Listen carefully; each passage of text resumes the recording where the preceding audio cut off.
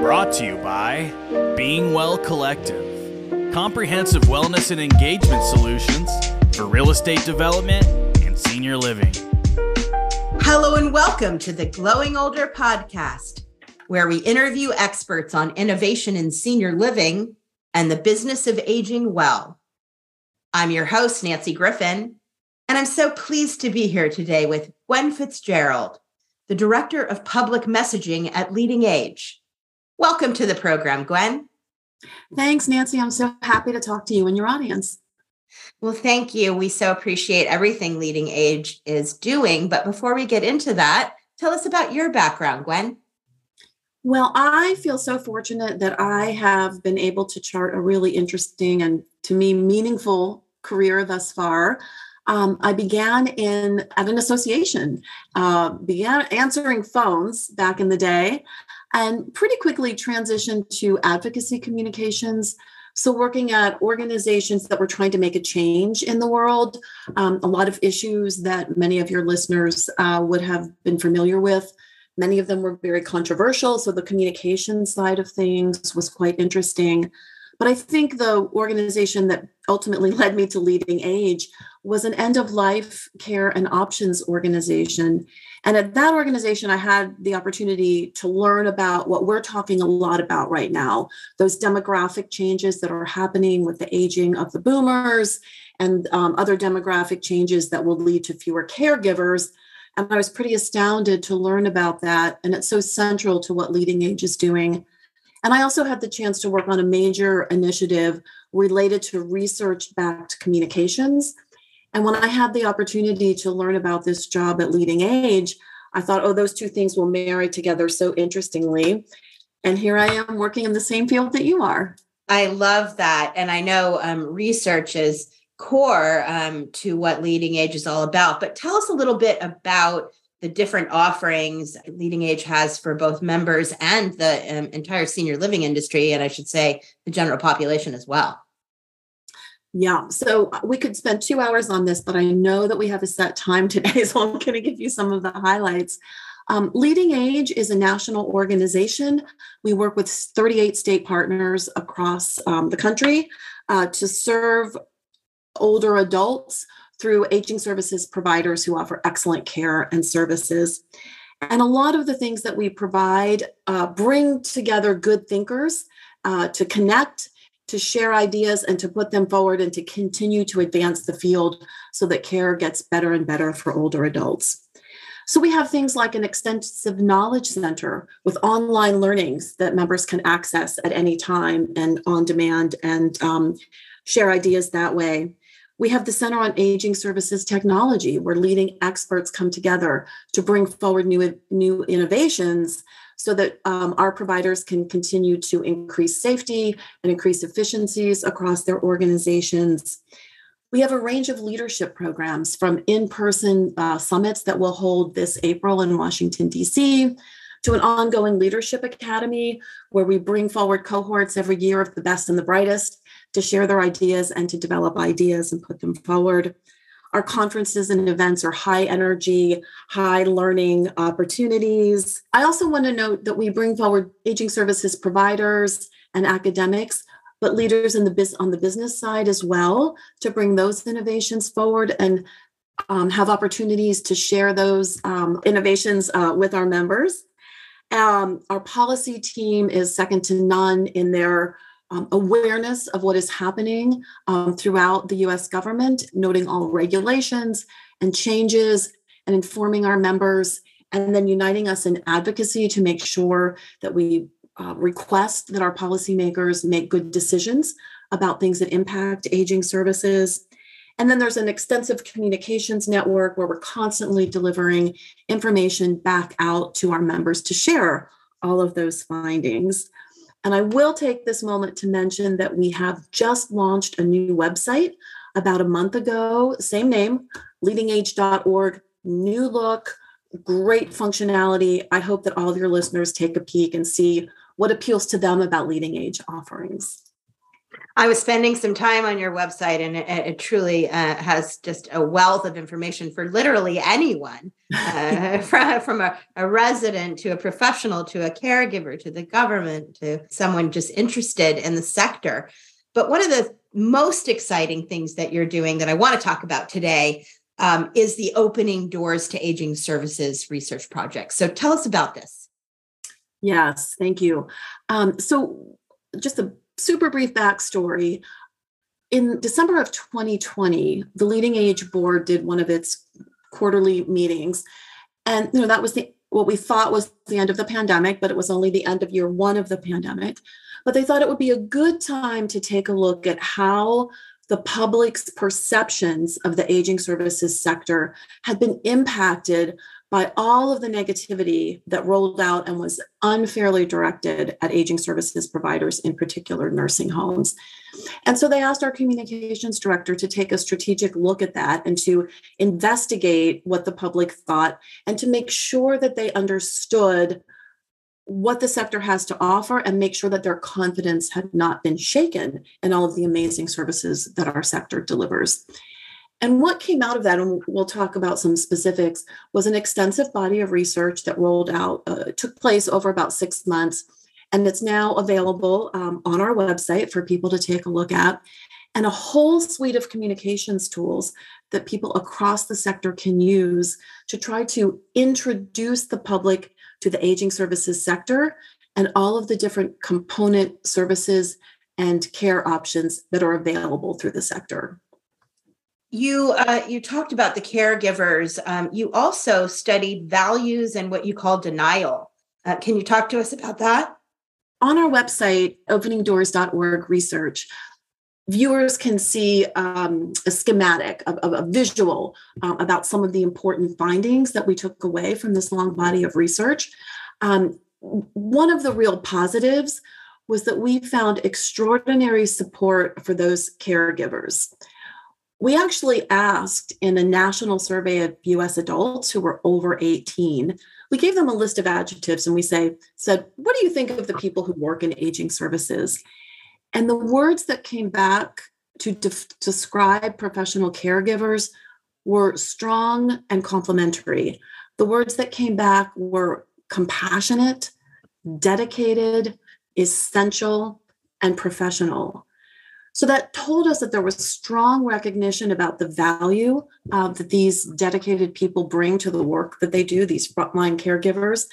And it also, if people explore our communication strategy, became one of our recommendations for people to incorporate professional caregivers throughout their communications. And people can examine all of the communication strategies also at openingdoors.org in the drop down that says strategies. What does denial mean, Gwen? What we found among some positive themes that came out of our research and a few negative ones was that overarching everything is a fear and denial of aging. None of us want to talk about it, much less think about what it's going to mean. Many of us don't want to think about the changes that are coming to our bodies, to our lifestyle, to where we live and how we live. There's a lot of resistance to that because there's a lot of negativity placed on aging, which I think is misplaced personally.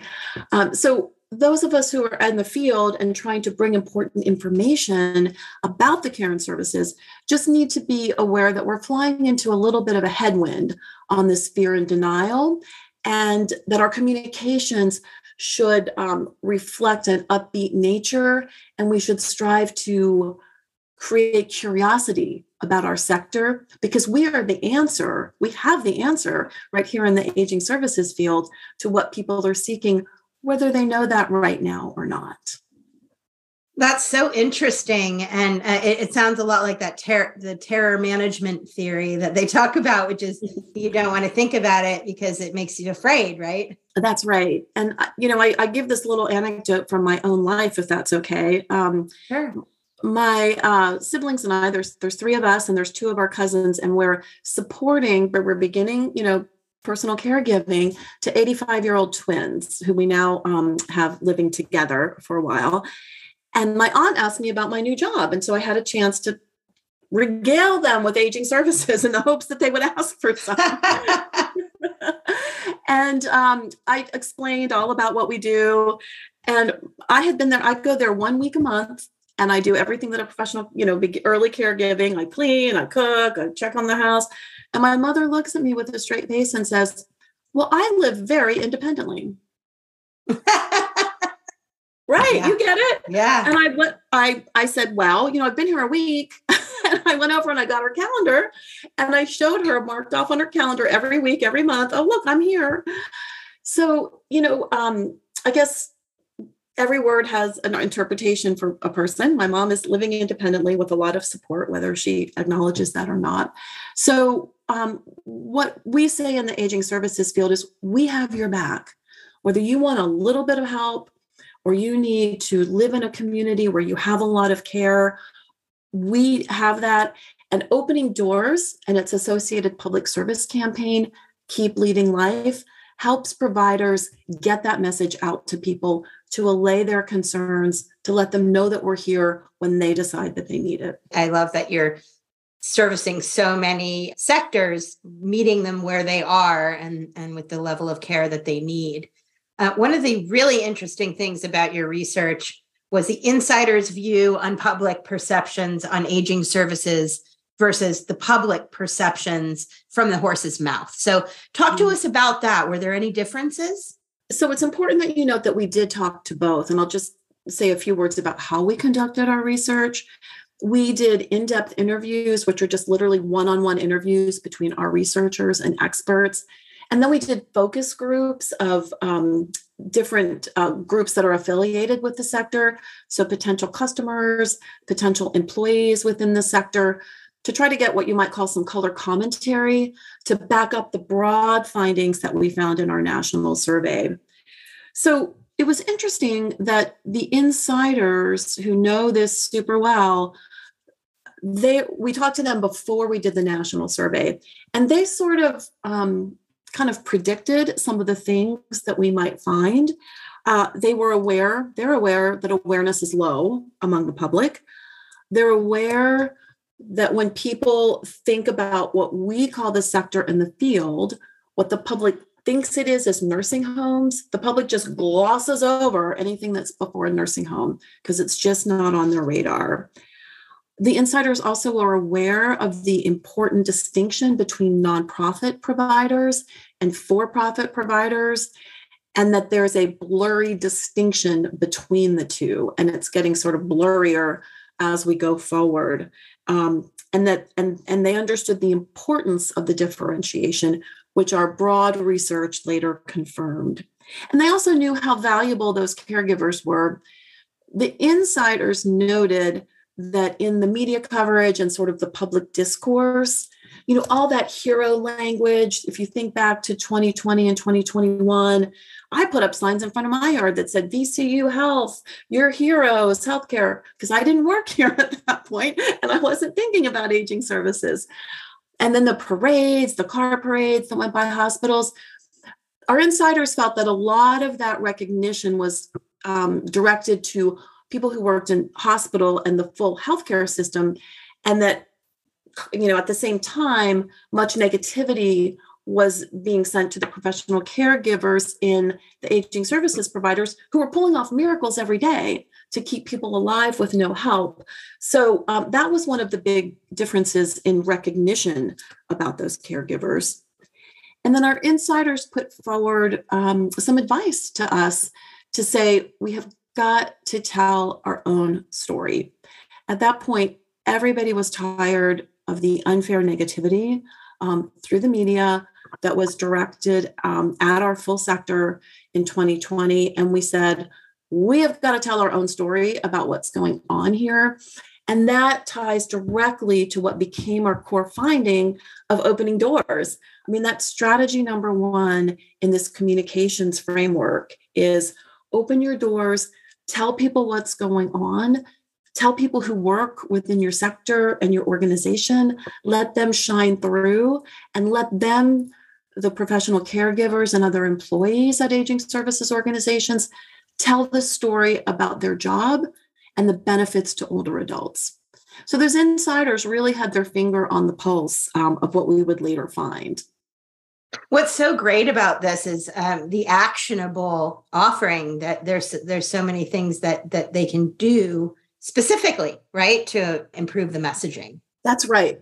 So when we developed all of these resources, we are a very serious organization, and we want to bring forward sound recommendations.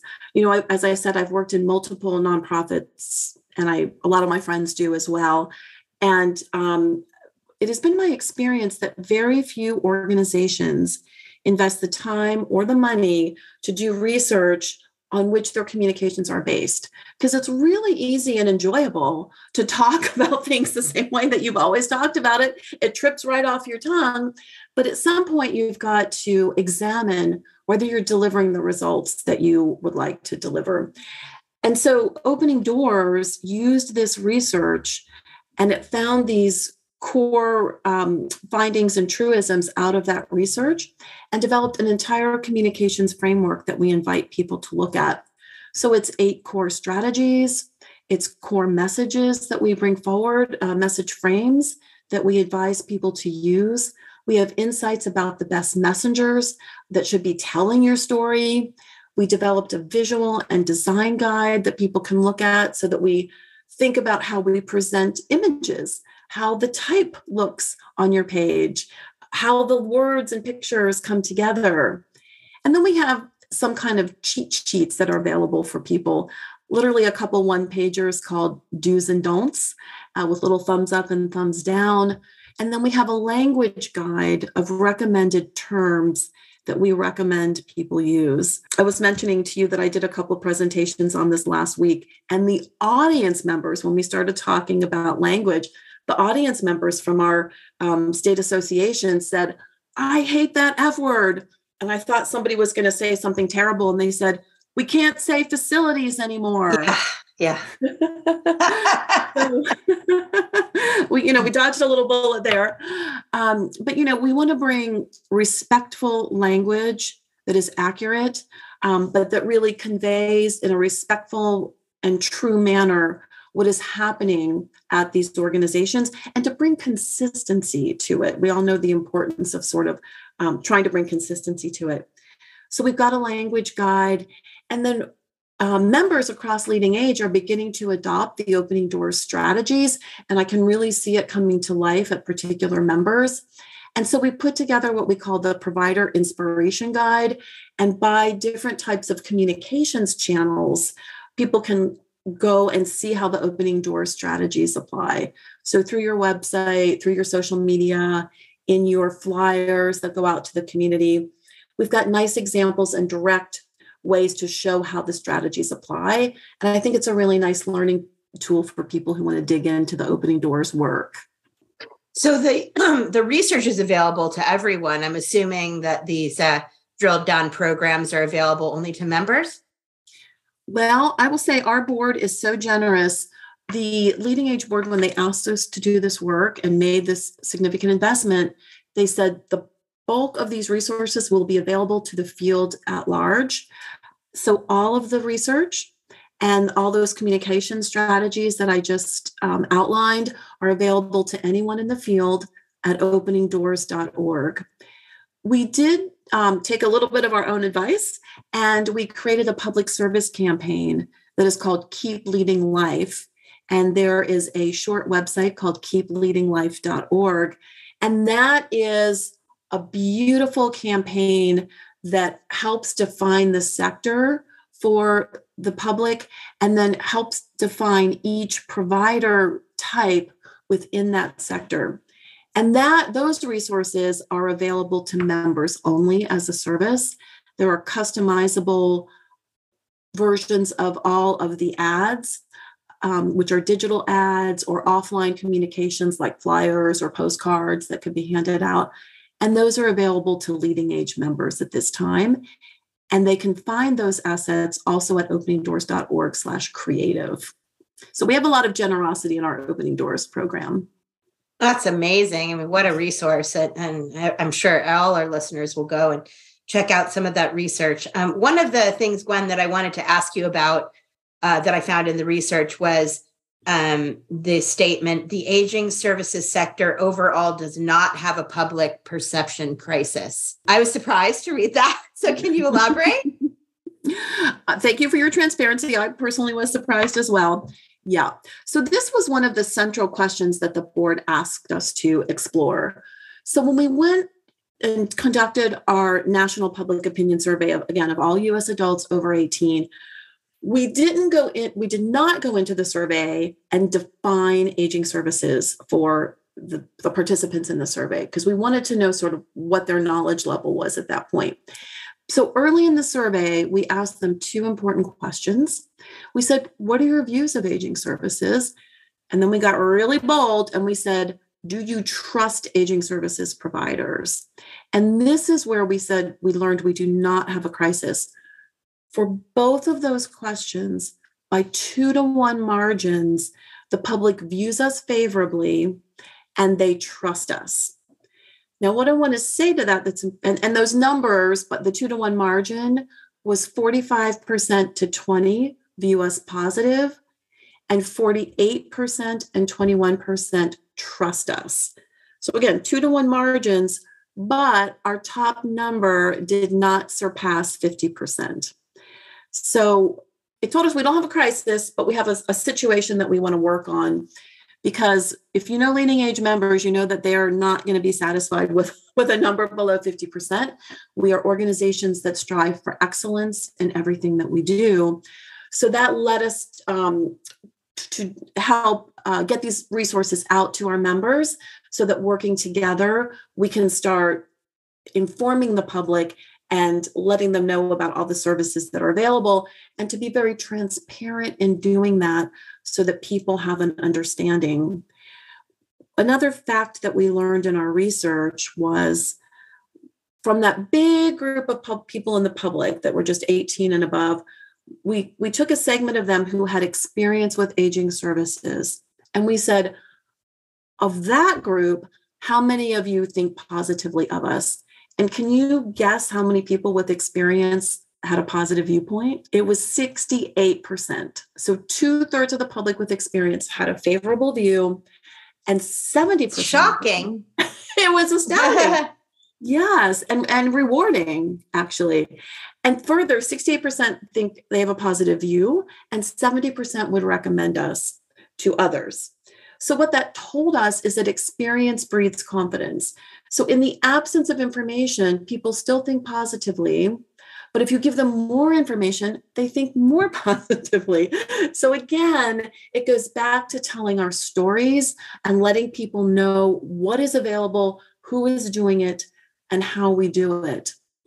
Now, for anybody in your audience who likes math, and I've talked about the 45% and the 70%, they're probably going, that doesn't equal 100%, which it does not.